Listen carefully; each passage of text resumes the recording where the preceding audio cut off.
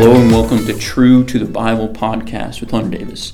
Thanks for joining us for this lesson in our series, Who I Am, where we'll be studying the book of John, and where we will see that John is writing these things to everyone so they might believe, and that in believing they might have life.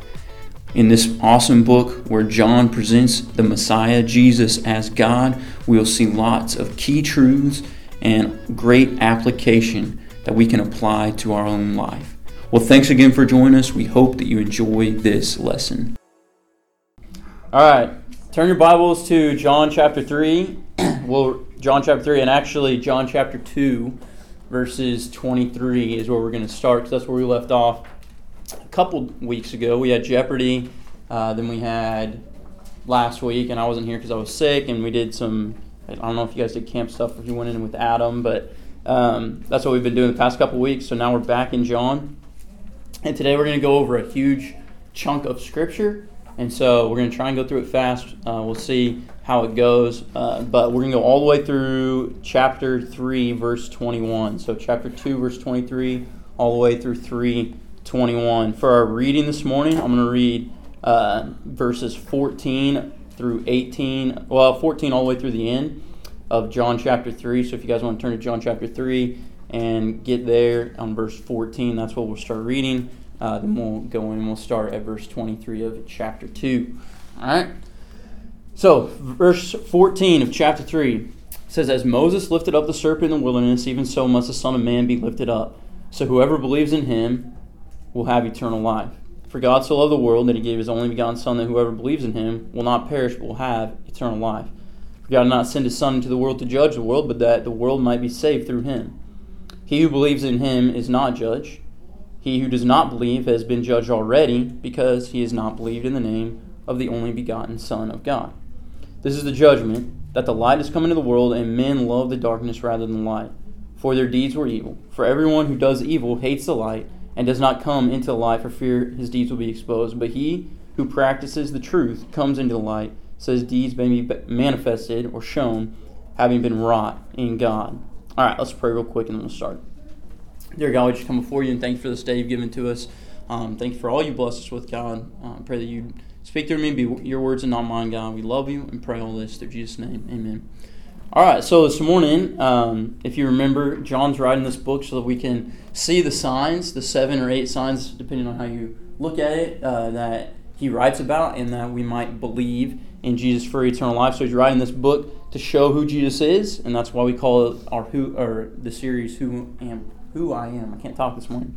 Who I Am, because it's showing who Jesus is, and part of that is these encounters that Jesus has with people. So today we see an encounter with a man named Nicodemus, which is very popular. All of you guys probably have a lot of this portion of Scripture memorized.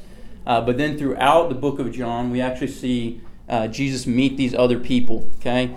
And what I want you to think about is how Jesus interacts with people throughout the book of John. So today we're going to see it with Nicodemus, but how does he interact, and how is it different based on or depending on who the person is that he's interacting with?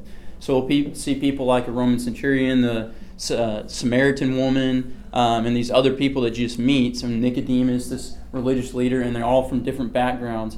And Jesus doesn't say the same thing to every single one of them. He says different things to different people. So I just had this kind of in the back of my mind. I want you to have it in the back of your mind as we go through this. How does Jesus interact with the people that he's interacting with, the people that he meets? Because John selects these people and shows these certain meetings with Jesus for a reason, okay? And so I think it's really cool. I think it's cool to see how he interacts with these people, and it shows his compassion on each individual person, and it shows his wisdom when he's talking to people about how he interacts with certain people in certain ways, okay? So be thinking about that in the back of your mind. Today we're going to see a man. This man, he's a religious leader, and he's religious, but he's not righteous, or at least not righteous as in the sense of his standing before God, at least not yet. He looks the part of religion, right? Because you guys all know this story or this account. But he has trouble understanding the basic concept of spiritual salvation. Okay, so he looks religious, he seems religious on the outside, but he can't even really comprehend salvation. He does by the end, I think, but he has trouble with it. So let's start. We're going to start in verse 23. Okay, we're going to look at the man's statement. Okay, so this is 23 all the way through chapter 3, verse 2. So I'm going to read it in a section here. Now, if you guys remember, so far in chapter 2, there was the wedding of Cana. Jesus turned the water into wine. We believe, or we were thinking that maybe Peter and John believed at that point. Then after that, we're not sure exactly how long, but soon after that, he goes to the temple courts, the court of the Gentiles, and he turns over the tables and all that stuff. He has that zeal. He does all that. Okay, and then we pick up in verse 23 here after all of that. Okay, it says, now when he, talking about Jesus, was in Jerusalem at the Passover during the feast, many believed in his name, observing the signs which he was doing.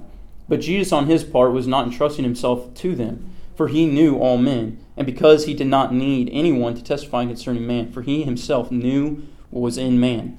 Now there was a man of the Pharisees named Nicodemus, a ruler of the Jews. This man came to Jesus by night and said to him, Rabbi, we know that you have come from God and God as a teacher. For no one can do these signs that you do unless God is with him.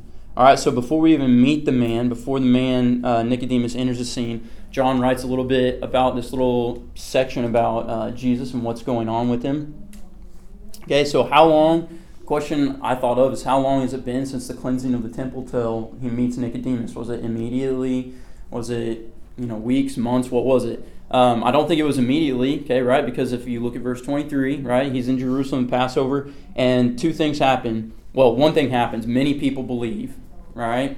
But many people believe because of the signs, plural, the signs which he's doing. So there are multiple signs here. Remember, John, how many signs does John record? 7, 8 if you include the resurrection, right? So 7 or 8 signs. Here he says there's many other signs that he's doing just in this very short time period. At the beginning of his ministry. There are many other signs that he's doing and many other people that are believing. Or it says signs plural. I don't know if it's many, but signs plural, and then many people believe because of those signs. And so I think there's some time lapse here between him cleansing the temple and him meeting Nicodemus. And obviously I think that this is how Nicodemus hears, along with all these other people that are believing about Jesus, right? Because he started in his ministry, he did the water into wine. Who knew about that? Who knew that he turned water into wine? The servants, his disciples? Yeah, the servants and his disciples, and maybe Mary, right? And so that wasn't like public.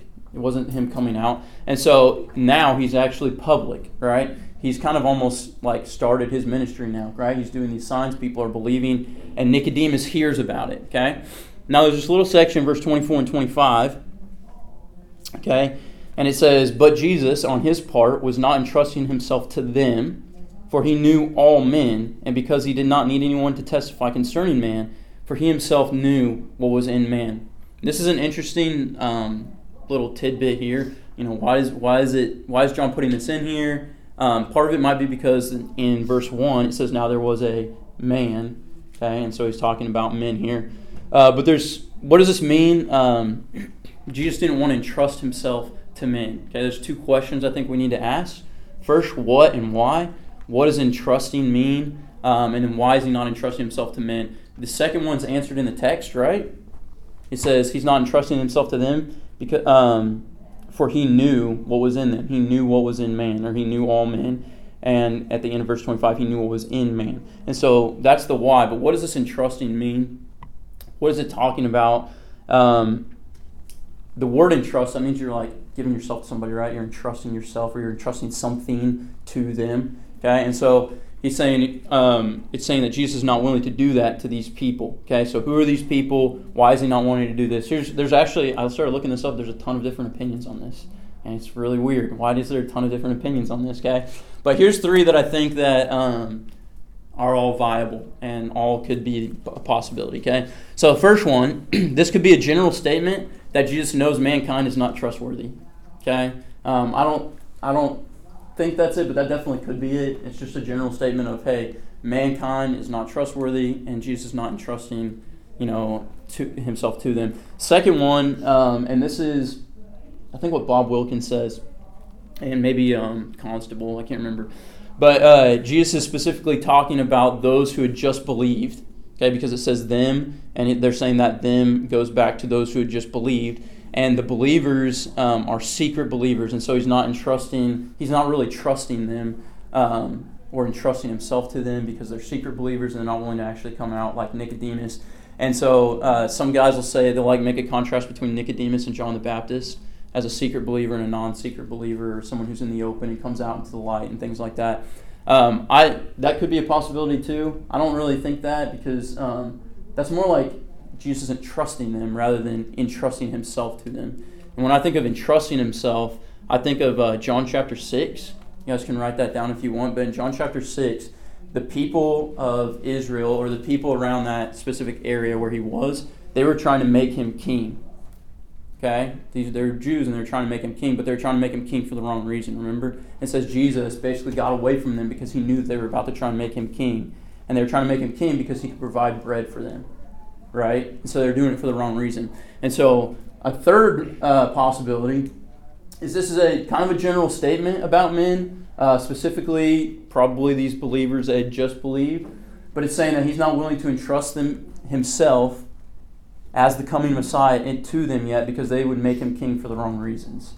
Because maybe the signs that he was doing, or because of the, in that other case in John 6, the bread he was giving them, or because he could conquer the Romans or something like that. And so I kind of take this third one and say, when it's saying in 24 and 25, he's saying he didn't want to entrust himself to these people because he knew what was in man and what they would do with it. And so he came to be the Messiah, right? And if Israel would have accepted him as a Messiah, that would have been a good thing, right? I mean, generally speaking, in the line of thought, right? So if they accept him as Messiah, he's their king. But I think it's saying he's not ready to give himself to man yet because they would make him king for the wrong reason. They wouldn't actually accept him as Messiah, although they might try and put him on the throne. And so I think that goes with John chapter 6. And I think it goes with all this here because he's just now coming out. If you think about it, he's just now coming out and starting to do all these signs, right? And so there may be a group of people that's like, yeah, let's get him on the throne. Let's put him on the throne. He can overthrow the Romans, or he can do this for us. He can do that for us. And so that's kind of how I take it. But like I said, there's a lot of possibilities and a lot of options there for people and what that exactly means. But the point here is that he didn't entrust himself to these people. And I think more importantly, he knows what's in man. Okay, he knows what's in all man. And he knows that for several reasons, right? What are some reasons why he would know what's in man? It's not hard. It's just like a simple. Because he's God, right? And God knows everything. That's one. What are some? Because he is a man. He became a man, right? So he's not only God and he knows all, but he actually became a man, so he understands man. And that's like it goes with Hebrews, where it says he's tempted in every way, right? And he knows, he understands, right? And then I think of also it goes with God, but creator. Like he made us, right? So he knows what's in us because he made us. So yeah, he knows what's in man. All men, all kinds of men. Okay, but now in verse 1, there was a man of the Pharisees. Did he know what was in this man? Yeah. Can I interject something here? Yeah. So I think that when it says many believed in his name, that does mean that those people had eternal life. Because there's even maybe a fourth view that some people will say that because it says that he didn't entrust himself to them, that they're saying that they didn't really believe or something like that. Yes. No, there's like a fourth, fifth, sixth, and seventh view. And I don't believe any of them at all because of that reason. Most of those say that these guys didn't actually believe. They didn't have a true faith in Jesus. And so that's why he wasn't trusting them or entrusting himself to them. Okay? But all throughout John, whenever he says believe in him or believe in his name, he's talking about people that have eternal life. Yeah. I agree 100%. I think textually, you cannot say that these people are not saved. They are saved 100%. Because that's what John, like you said, that's all throughout John. And it says they believed. I mean, it says they believed, and like 16 verses later, it says believe and you have eternal life. So it's like, these guys are definitely saved. And some of them probably are secret disciples, kind of like Nicodemus is going to. But I think some of them weren't too. I think some of these guys are actually starting to follow Jesus too. I think it's a mixture. I don't think it's like, some people might say these are all secret disciples that Jesus had in this group of secret disciples. But some of the disciples just now believed at the wedding of Cana, and they're following him. They're not secret disciples. And So even those guys didn't understand necessarily that Jesus was going to die. Yeah. That's why he came, was to die. He will eventually be king, but even those guys probably were itching to make him king. Yeah, 100%. Yeah. And so just because they wanted to make him king for the wrong reason does not mean they weren't saved. Okay? And I think there was a lot of people, even in John 6, who were getting fed that were saved. I mean, I don't know how many were and how many weren't, but I think there were some that were, for sure. Definitely his disciples or whatever. But even if they're trying to make him king because they can feed him, that doesn't mean they're not saved. Right? So that is a good point, Brent. And so these guys, whoever he's entrusting himself to, whether that's all men or these believing or the Jews, I think it's most likely either the Jews as a whole, and he's making a statement saying that some of the Jews are starting to believe, but he's not ready to entrust himself to the Jews, or he's saying these select people have believed and he's not ready to entrust himself to those select people who believe. Either way, though, the believing ones are the ones who believe, and they are believers and eternally secure. Thank you, Brent, for that. And you're right, there are like 4 more, 5 more of these options, and all the rest of them kind of say, well, those people might not be saved, and that's just, it's just bogus. It doesn't really fit with the context. It doesn't really fit with the grammar. It doesn't fit with any of it, really. So I didn't even list them, but I probably should have. So, all right. So he gets done with all that. He says, I'm not going to trust, he's not entrusting himself to man. And he says, now there was a man, okay, and that man is Nicodemus, okay. So he's a Pharisee, or he's of the Pharisees. And this is verse 1. His name is Nicodemus, and he was a ruler of the Jews. Now this man came to Jesus by night and said to him, Rabbi, we know that you are come from God, or you have come from God as a teacher. For no one can do the signs that you do unless God is with him. So now this man comes on the scene. This is the meeting of Nicodemus and how Jesus interacts with them. Pay attention to it and listen to it. And especially listen to it because here in chapter 4, we're going to talk about, we're going to see him meet the Samaritan woman. And think about the difference in language to a Pharisee and a Samaritan woman. Because the language is totally different, but the end result is the same. Okay, and it's really cool, I think. But anyway, this guy comes by night. So the first question, and which all of you guys know, I'm pretty sure. Okay, why did Jesus come by night? Or why did Nicodemus come to Jesus by night? Yeah, probably because he didn't want to be seen, right? He didn't want to be seen. Why would a Pharisee, a ruler of the Jews, not want to be seen with this new and up-and-coming teacher? Because they would think he wouldn't know.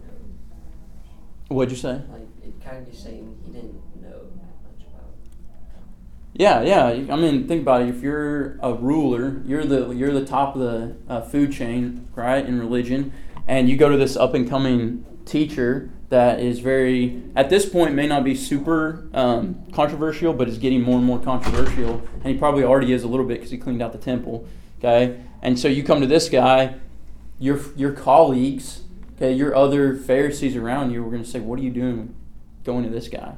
Why are you talking to this guy? Okay, and so he's coming by night probably because he's scared. He doesn't want people to think badly about him. And then he makes a statement, okay, which I've been thinking about it, and I don't know why he makes, like, why does he come and, like, tell something to Jesus? Like, he doesn't come with a question. He comes and he's like, here's a statement for you, Jesus. And I don't know why. I don't know if he, like, meant to be a question, but here's what it is. He says, teacher, or rabbi, you know, or we know that you have come from God as a teacher. For no one can do the signs you do unless God is with him. So I don't know if it's a question like, we know you're from God, right? You know what I mean? Or if it's just like he came and he stated it, and he's like, Jesus is like, okay, thanks. You know, he could have just said that and walked away. So he comes and he makes a statement.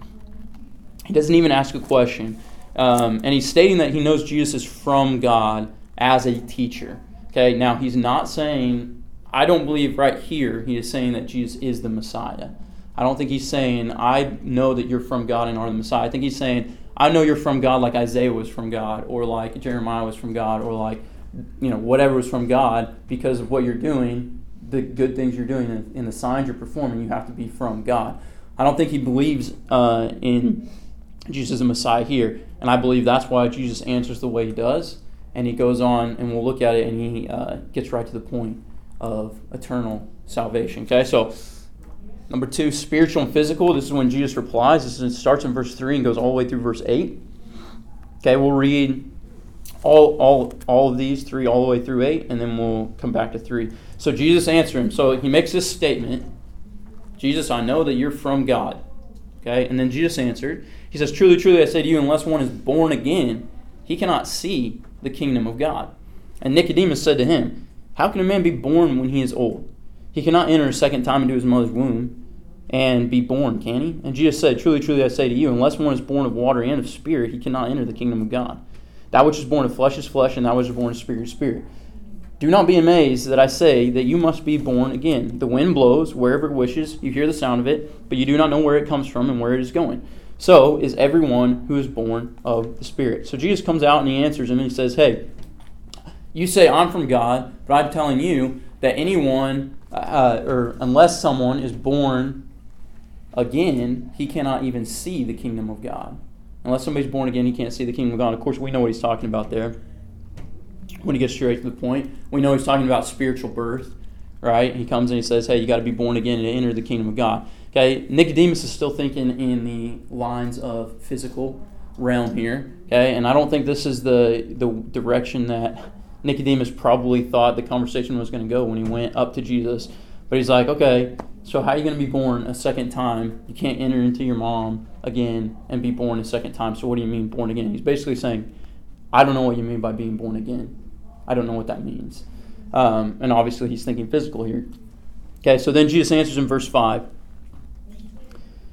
Truly, truly, I say, unless you're born of water and of spirit, you cannot enter the kingdom of God. Okay, and so a lot of people here, not a lot of people, a few people here might say that this water and spirit are 2 different births, one being baptism, one being obviously the baptism of the Holy Spirit, or like spiritual birth.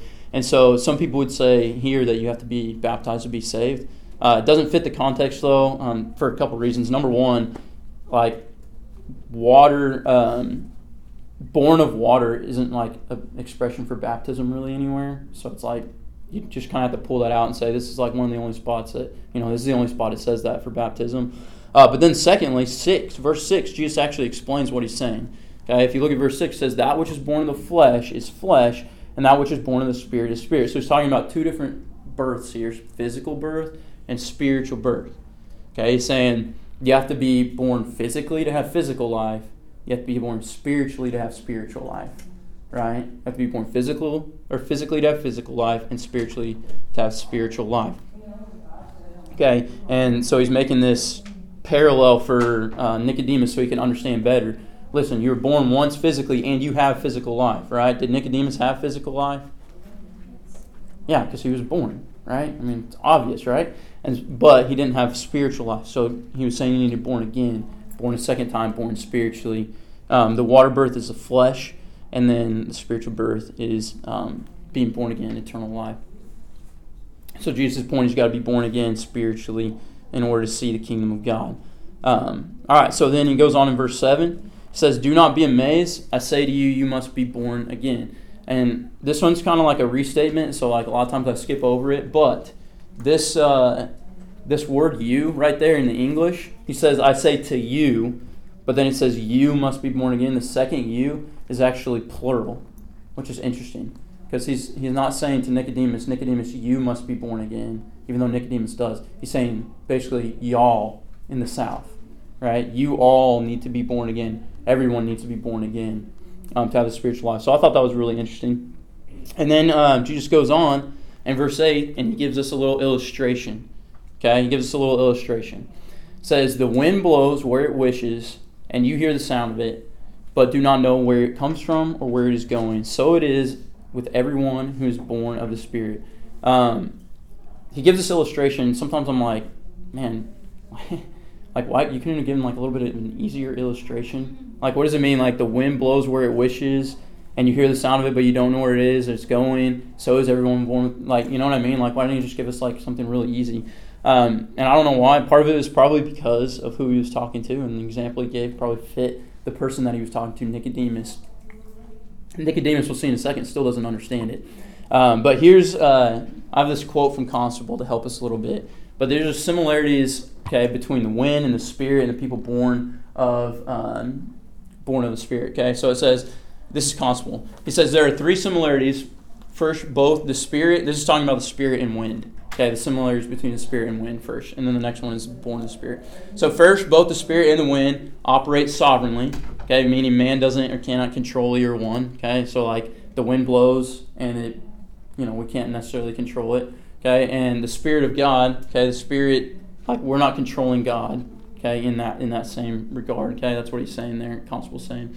Second, we perceive the presence of both by their effects, meaning you can't actually see spiritual things, but you can still see the effects of spiritual things. You can't see wind, but you can see the effects of wind. Okay, and then third, we cannot explain their actions since they arise from unseen and unknown factors. They are mysterious, and I think Constable would say specifically to unbelievers. Unbelievers don't understand the things of God.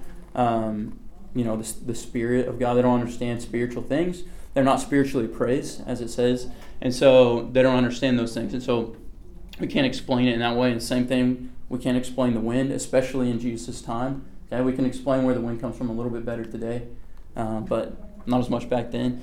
Okay, and then the second quote down there: the person born of the Spirit is similar to both Spirit and the wind, and that is impossible for unregenerate person to understand or control him or her. That's just what I said before. Spiritual fool. If you're not a believer, you don't understand the things of God, right? You don't understand the ways of the Spirit of God and the things that it's doing. That's what it says in, I'm losing it, 1 Corinthians? Is it 1 Corinthians? He's spiritually... 3, yeah. 1 Corinthians? 3, yeah. Okay, I think it's 1 Corinthians, but anyway, I can look it up later. Okay, so they don't understand his or her origin or final destiny, and Nicodemus should have understood this too. Okay, and so anyway, basically, there's similarities in that the wind, we don't always understand where it is or where it's coming from, and unbelievers don't understand that as well. The Spirit is like that, okay, and then we can't control it, okay, and I think that's just talking about like we don't control God, like we can't control God, and we can't control the wind, like I can't make the wind go a certain way, and I can't control God. And then I think also, more importantly, because Nicodemus isn't understanding these things, and because he's having trouble understanding these things, maybe Jesus is alluding to the fact that, hey, you need God to help you even understand this spiritual thing. You can't understand where the wind's going. You don't understand what it's doing. And you may not understand the things that are happening with these people who are born again and the Holy Spirit and how He's working in them or whatever. But, God can help you understand, Nicodemus, what's going on here. Again, this is a hard illustration for me. Okay, it is. But I think that's what he's saying. I think the bottom line is Nicodemus isn't understanding it because it's spiritually appraised. Okay, as 1 Corinthians says. But Jesus is going to help him understand it. Okay, and that's what he does next. Okay, Nicodemus. Okay, this is next. You don't know. Jesus is like, Nicodemus, you don't know. You don't understand. And I can see Jesus' tone being a little sharp here. But Nicodemus says, how can this be? How can these things be? This is verse 9. And Jesus answered him, are you the teacher of Israel, but you don't understand these things? Truly, truly, I say to you, we speak of what we know and testify of what we've seen, and you do not accept our testimony. If I would have told you of earthly things, and you do not believe, how will you believe if I tell you heavenly things? No one is ascended into heaven, but he who is descended from heaven, the Son of Man. And so Jesus, he's like, how do you not get this? If you're a teacher of, the teacher, it actually says the teacher. If you're the teacher in Israel, how do you not understand these things? Well, how does he not understand them? Because maybe he's not even a believer. Maybe he's been trusting in the law or in his own works this whole time, and he doesn't actually even know any of this stuff. And maybe he hasn't been studying the scriptures like he should with the right viewpoint of there is a coming Messiah and I need to trust him to be saved. Maybe he's trusting in his own works. I don't know. That would kind of go back to that wind illustration, okay? But whenever I think of, I was trying to think of an illustration of not understanding something, okay? And so Pike, this is recent, okay? Pike will see these birds, and he'll see them out in our backyard, or he'll see them up on a line, or even seen them fly over. And he'll just come up to me and say, Dad, I'm going to go catch that bird. And I'll be like, Pike, you're not going to catch that bird. He's like, no, I'm going to go catch that bird. I'll wait till it lands. Don't worry, I'll go catch it. I'm like, dude, no, you don't understand. You're not fast enough. You can't catch a bird. You can't just go catch a bird. But it doesn't make sense. Like he doesn't understand that he can't just go catch a bird. But he really wants to go catch a bird. And I want him to. It'd be awesome if he went and caught a bird. But he's like, oh, there's a bird. I'm going to go catch that bird, Dad. I'm like, okay. Like the other day, he climbed up the slide and he was standing on the slide. He's like, I'm waiting to catch a bird. Just standing on the side. Like, I'm waiting to catch a bird. I'm like, okay. You're going to be there for a while, buddy. So anyway, he doesn't understand. He just doesn't get it. It's not clicking in his mind that he can't just go catch a bird.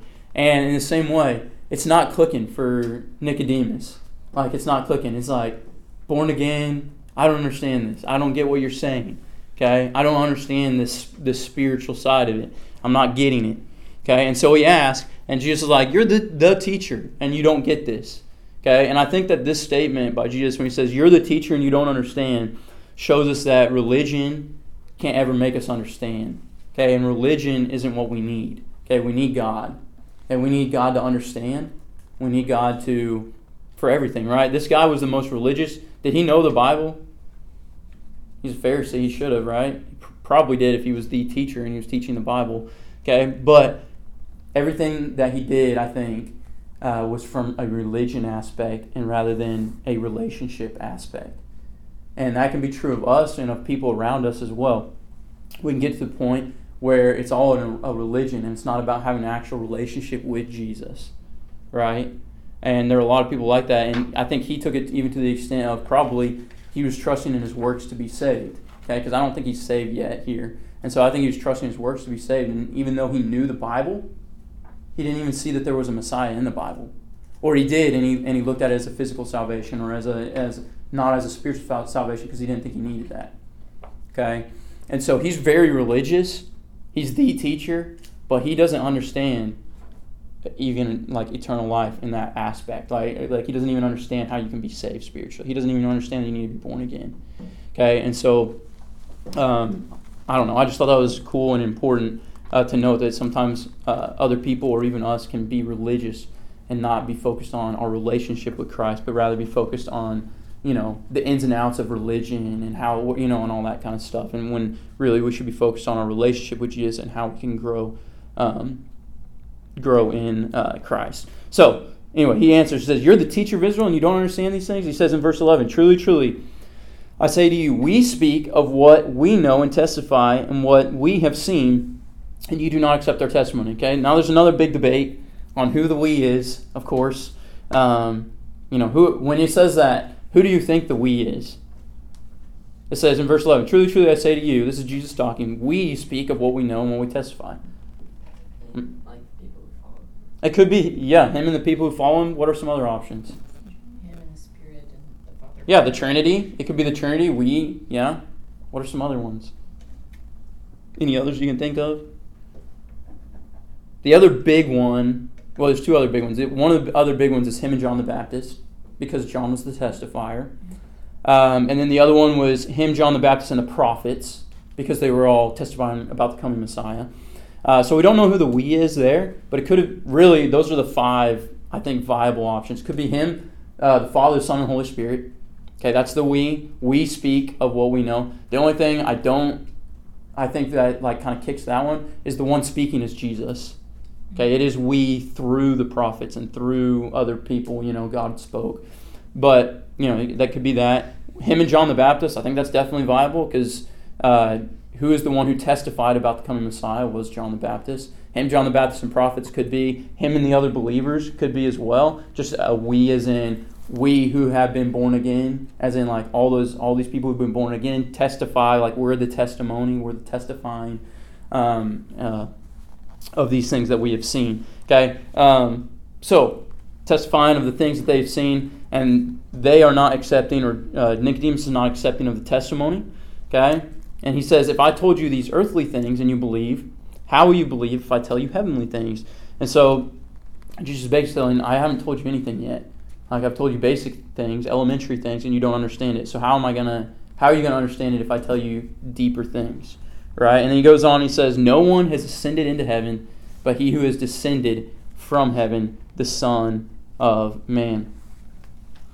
Okay, and so no one has, in verse 13, no one has personally ascended into heaven and descended, okay, other than Jesus. Jesus was in heaven and he descended, okay, and he is the Son of Man. And so he's saying basically, I know heavenly things because I was in heaven, kind of. That's kind of like the idea that he's saying.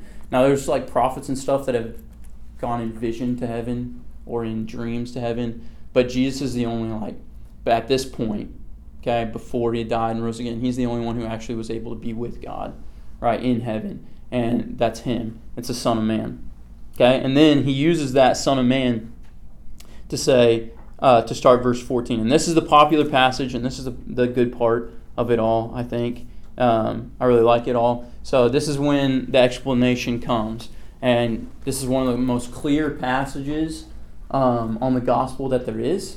Okay, that's why we all love it. Jesus uses an example, and he uses an example that I can understand really easy, which I like. Okay, and it's the example of Moses and the people of Israel in Numbers chapter 21.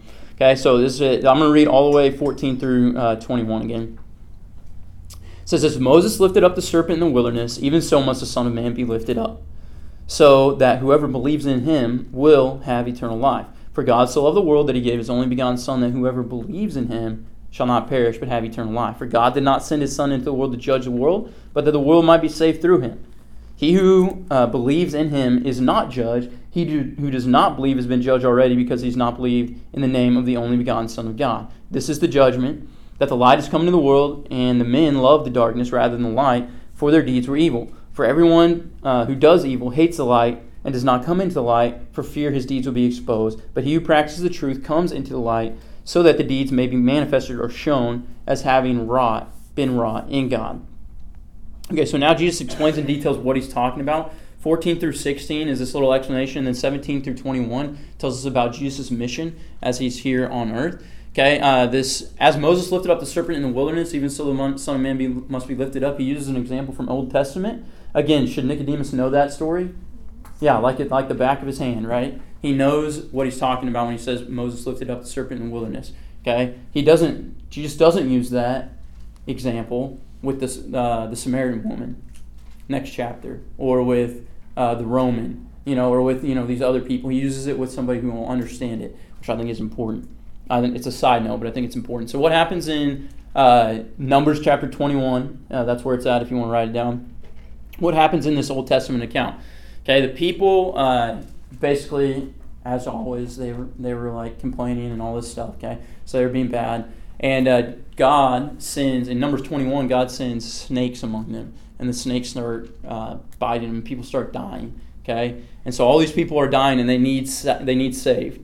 Okay, and Moses goes to God, and God's like, okay, hey, here's what you're going to do. You're going to make a bronze snake. You're going to put it up on a pole in the middle of the camp. Anybody who looks at the pole after they've been bitten, they'll be saved. Okay, they won't die. And so Jesus says, just like that, just like Moses lifted up that serpent, the Son of Man is going to have to be lifted up as well. Okay, and so there's some comparison here to this story that I like. Okay, here I've gone for you. Moses, it doesn't mean Moses. When I'm comparing, I'm not comparing Moses and Jesus, but Jesus' sacrifice and the story in Moses. Okay, so you'll see it. But okay, so the snake had to be lifted up on the pole. Jesus had to be lifted up on the cross. Okay, that's direct comparison, and that's the one that's stated here. Okay, Moses lifted up that, and Jesus was lifted up on the pole or on the cross. Okay, salvation came through the snake. Okay, salvation comes through Jesus, right? Even though salvation technically came through God, right? They had to look to the snake, okay? Just like we have to believe in Jesus for eternal life, okay? They had to look to the snake to be saved, okay? Different kind of salvation, okay? Physical and spiritual. But here's another one that I thought was interesting. They didn't have to do anything special to be saved, okay? In that, all they had to do was look at the snake. That's it. They didn't have to go dip in the Jordan 7 times like the blind guy. They didn't have to do all this stuff. They didn't have to be this certain way or this certain kind of person. They just had to look at the snake. There's nothing they had to do. Same thing with salvation, right? There's nothing that we have to do, right? So I thought that was a cool parallel. The other one I thought was interesting. They were both offered to everyone who needed it, salvation. Okay, there wasn't a select group of Israelites that it was offered to. It wasn't offered to certain Israelites. It was offered to every Israelite, and just the Israelites, because the Israelites were the ones getting bitten, right? They were the ones that needed saving. And Jesus offers eternal life to everyone who needs it, which is who? Everyone, because everyone needs it, right? So both of them were offered to everybody. Both of them had no works necessary. Both of them were salvation going through Jesus or through the snake, and both of them had to be lifted up. Okay, one lifted up on a pole, one lifted up on a cross. Okay, so these are some of the comparisons. Okay, so in verse 14, even so the Son of Man must be lifted up, that whoever believes in him will have eternal life. Okay, so Jesus is we believe in Jesus and we have eternal life. That's the salvation coming through Jesus. Okay, and then obviously the most popular verse in the Bible, all of you guys can quote, John 3:16. For God so loved the world that he gave his only begotten Son, that whoever believes in him will not perish but have eternal life. And there's so much in that verse. You guys know it like the back of your hand, but there's a lot of false doctrines that can all be refuted from that one verse right there. Okay, one of them is that God doesn't love everybody the same. Okay, but it says that Greek word is agape. You guys know that word, right? Everybody's heard of agape. Okay, strongest kind of love. Usually that kind of love, agape, is only used for God loving man, not man loving God. And it says that strongest kind of love, God loves the cosmos, is the Greek word there. That means everything, not everything, everyone, every human on the earth. It's the idea of encompassing everyone on earth. So he has the strongest love for everyone on earth. Okay, so there's one false doctrine that I've heard right there in the first 5 words of that verse that's refuted, that God doesn't love everybody the same. He does. He loves everyone. Okay, he gave his only begotten Son, that whoever believes in him will not perish but have eternal life. Again, showing that there's no works to believe in Jesus for eternal life, and you get it. That refutes a lot of people and a lot of ideas there, obviously. And if you're Nicodemus, okay, and you're a Pharisee, and you believe that the works of the law is how you're going to enter the kingdom of God, or enter eternal life, if you will, and you believe this, and this is what you believe growing up, and you've gotten to a point where you're the teacher of Israel, and you're teaching that, and then Jesus says, for God so loved the world that he gave, you know what I mean? And Jesus says that, okay, we don't think about who he's saying that to, when he's saying it, and why he's saying it a lot of times, but that would have rocked my world if I was Nicodemus, or I would have thrown it out as trash. One or the other, right? If I believe Jesus, it would rock my world, because that's not what I believed my whole life. If I don't want to believe it, I'm going to throw it out as trash as quick as I can, because I don't want to believe that, because it's not what I believed for my entire life, right? That's just, to me, those are the 2 natural responses of a person when something like this happens. Okay, but this is a huge deal, I think, for Nicodemus, just to show that literally all you have to do is believe in the Messiah, okay, and you get eternal life, or the Son of Man, okay, as he puts it here. Okay, then in verse 17, we see the mission. We see Christ's mission. And I really like these verses. There's a time when I was like, I don't really understand verse 18 that well, but it's really good. Okay, when we start looking at it. Okay, verse 17 says, for God did not send his Son into the world to judge the world, but that the world might be saved through him. And that's pretty simple, pretty straightforward, right? Jesus didn't come to judge, but to save, right? Does that make sense? Okay, Jesus didn't come to judge, but to save. He came, and that goes with verse 16, right? God sent his only Son that he could save the world. Anybody who believes in him would be saved, right? So it fits. He says he's coming to save, not to condemn or judge. Okay? The Greek word judge there is, it's called krino, is the Greek word. And it means to pass judgment on somebody. So like, it's some of your versions, they say condemned. I think that's okay. He didn't come into the world to condemn the world, because the idea is passing judgment on somebody, or like passing the verdict on somebody, judging someone. Okay, but anyway, he didn't come to condemn or pass judgment to judge the world, but to save, that the world might be saved through him. Okay, then look at verse 18. Okay, it says, he who believes in him is not judged. Okay, Jesus isn't going to judge those who believe, right? Because why? Because he came to save them, and they believed. Okay, he's not going to judge them, okay, because they believe. They're believers. Believers aren't going to be judged because they believe. Okay, so he's not going to judge those people. Okay? And then he who does not believe, okay? These are the people that are going to be judged. Are the people that don't believe going to be judged? Eventually, someday, right? With great white throne judgment. Right? And so these people who do not believe, they have been judged already because they have not believed in the name of the only begotten Son of God. And so this is something really interesting that I saw when I was going through Greek, actually, with JB. And it's that Jesus doesn't have to judge us. We judge ourselves, in a sense. Okay? Because we're all sinners. We're judged already. We're doomed already. We're condemned already. Jesus didn't have to come to the earth to condemn us or to judge us because we're all judged and condemned already. Okay? We're all sinners, and all sinners deserve death. And so Jesus didn't have to come to judge us. Does that make sense? We've already been judged. Okay? That means the only reason that Jesus needs to come is for salvation. Okay? Which again, some people may not say that, but there's only one reason why he needed to come, and that was salvation. Okay? He didn't have to come to judge us. Like, God can look down and can say, hey, Hunter, you're already judged. You're already condemned, right? Okay, I believe, so, not now. But he can say, you're already judged, you're already condemned because you're a sinner, and all sinners deserve death. So Jesus didn't come in to say, hey, you guys are a bunch of sinners, and he came in to save, right? That's why he came. He came to save us. Yeah, I have this, again, this might be boring for some of you, but Jillian might like it, I don't know. So this is Greek, okay? And so if you take languages, these two right here that are bold, these are, this is verse 18. So these are the believes, okay? He who believes in him is not judged, and he who does not believe in him is judged already. Okay, so those are the first two believes in the word, and they're both these things called participles. Okay, participles are a word that have characteristics of both a verb and an adjective. Okay, so they're like an action, a describing action kind of thing. Okay, so anyway, there's a bunch of people that use this verse and a couple other verses to say that you have to be believing at the moment in order to be saved. Okay, meaning that like if you are not always believing, then you're not a believer. Okay, the only problem with that is in the Greek, a participle, okay, it's a verbal adjective.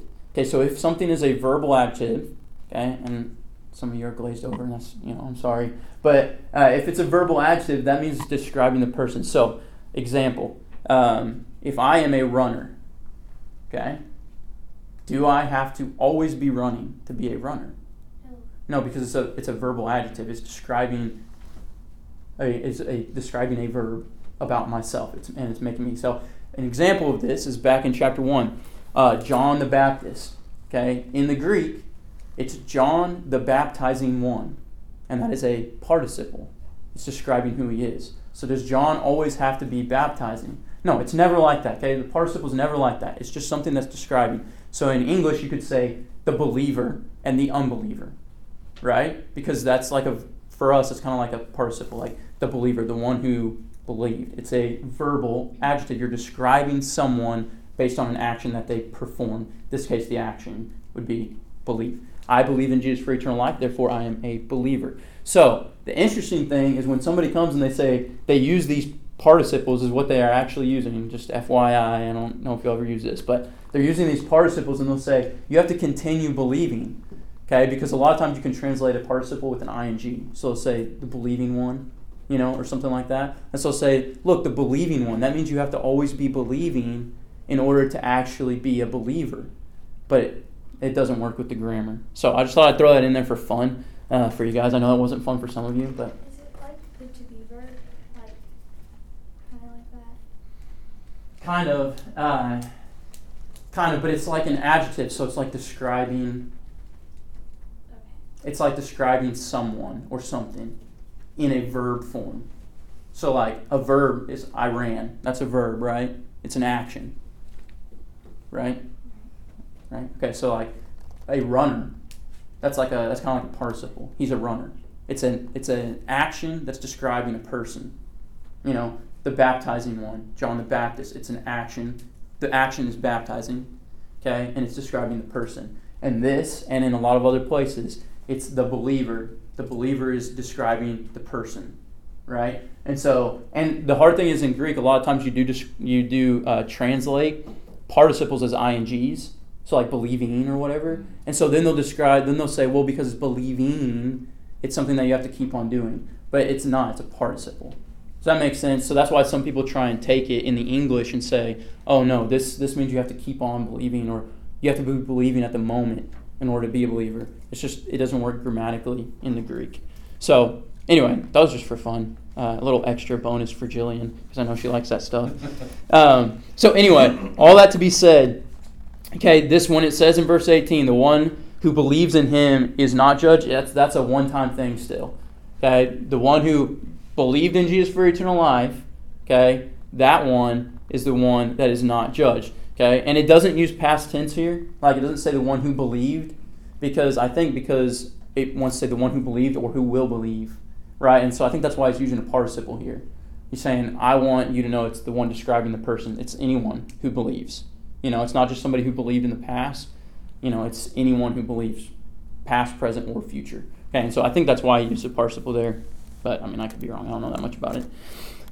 So, anyway, 18, if you believe, if you are a believer in English, maybe a good way to say it, then you are not judged. If you are an unbeliever, then you're already judged. Jesus didn't have to come to judge you because you're an unbeliever, right? And because all sin. And so that's what that says. Okay, so verse 19. Okay, verse 19 through 21. This is good, and I think it's good for us. He's talking to an unbeliever here. He's talking to Nicodemus, and he says some cool things in here. If you're not careful, I think that you could take some of these and try and put them onto salvation when they're really not meant to be. But I think it's really good for us, and I think it's very applicable for us. Okay, so let's read it, and then we'll be done. I'm sorry it's going so long. Okay, so this is the judgment. That the light came into the world. Who's the light? Who's the light? Jesus, right? Capital, right? He's the light. Okay, so we got that from chapter 1. Okay, so this is the judgment that Jesus, the light, came into the world, and men, or mankind, loved the darkness rather than light, for their deeds were evil. Okay, this is a general statement that goes with verse 18.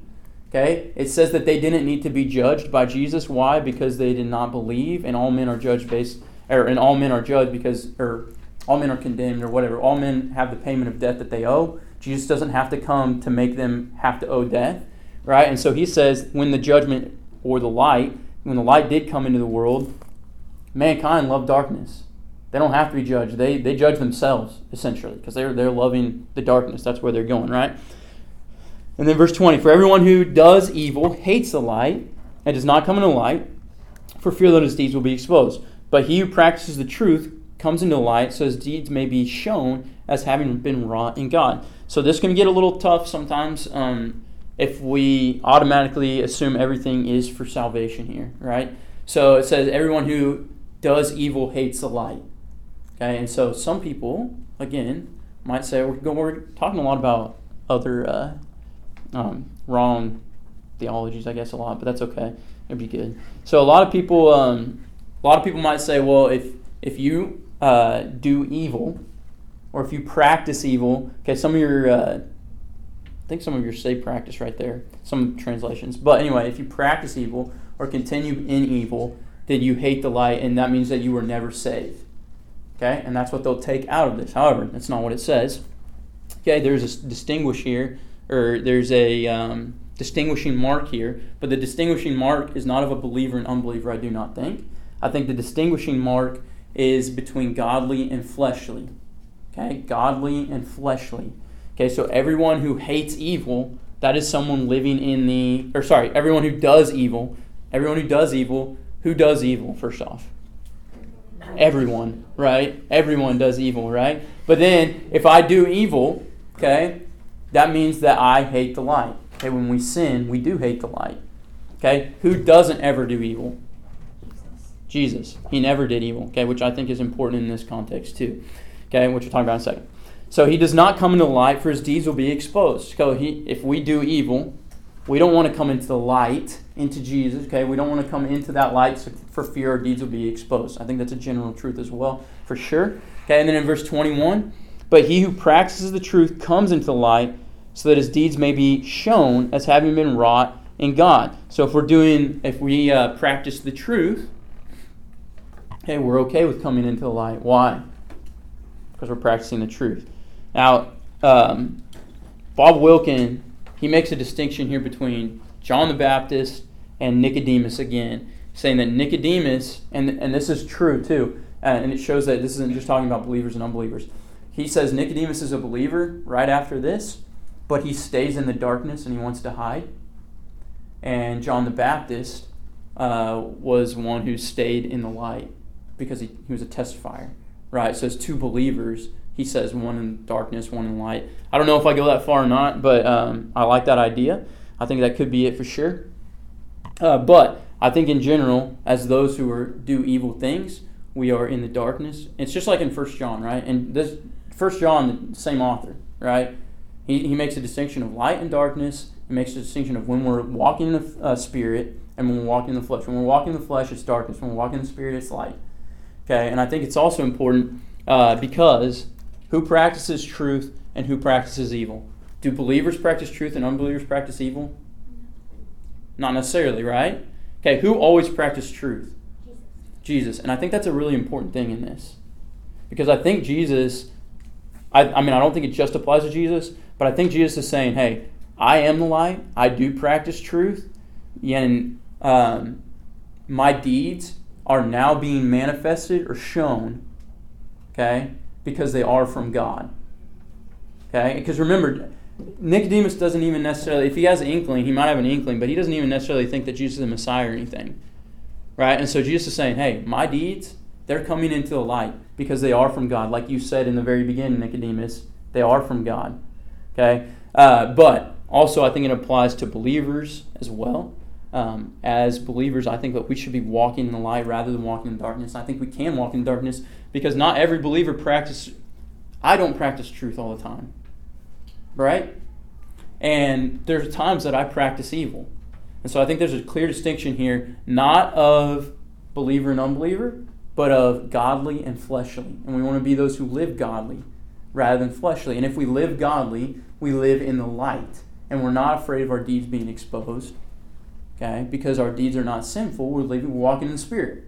Does that make sense? And if you're like me, there's been many times in your life, even as a believer, when you don't want your deeds to be known. Right? Because like you're ashamed of them. And that's not godly, that's wicked and it's evil. And so we want to live in a way that we're not ashamed of how we're living. Right? And I think that's something that I for sure, but we can take from this is we want to be those who practice the truth and we can come into the light and our deeds can be shown. That's what manifest means. And our deeds can be shown as being from God. Like when I come into the light and people look at my life and they see who I am and what I do, I want them to see it and say, those things are from God. And then is there any shame in that? No, there's not. Okay? And so we want to live that way in our everyday life. Okay? So, what's the impact? Okay? No, Jesus is willing that all understand. Okay? He gives a lot to Nicodemus. Okay? Especially for being one of the Pharisees who he cracks down on a lot. Right? And he really talks harshly to him a lot, right?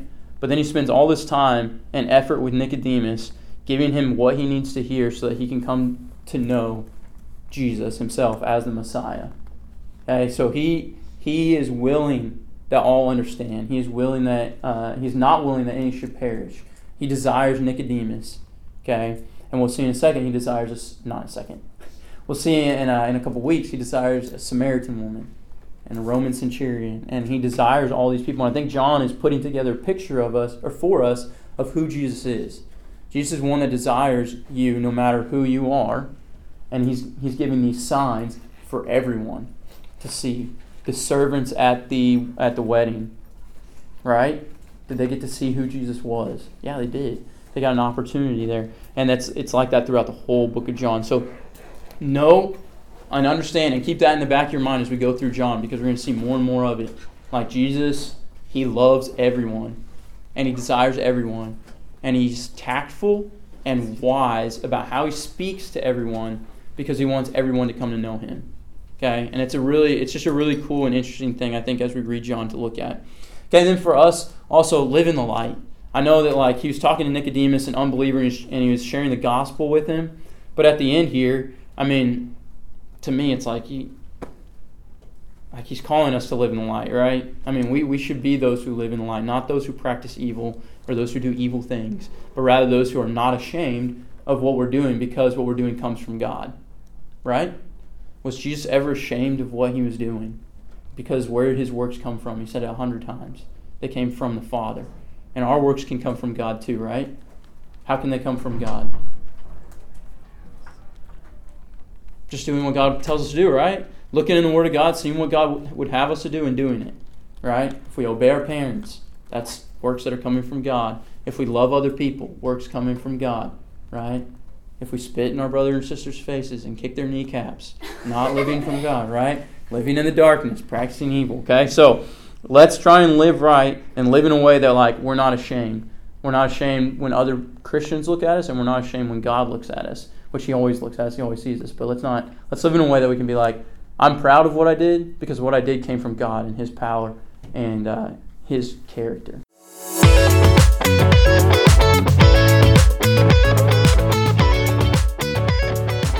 Thanks for joining us for True to the Bible podcast. We hope that you enjoyed this lesson. If you have any questions about this lesson or any of the other True to the Bible podcasts, don't hesitate to contact us at hunter.davis@stillwaterbible.org. Thanks again for tuning in. We hope that you join us for our next lesson.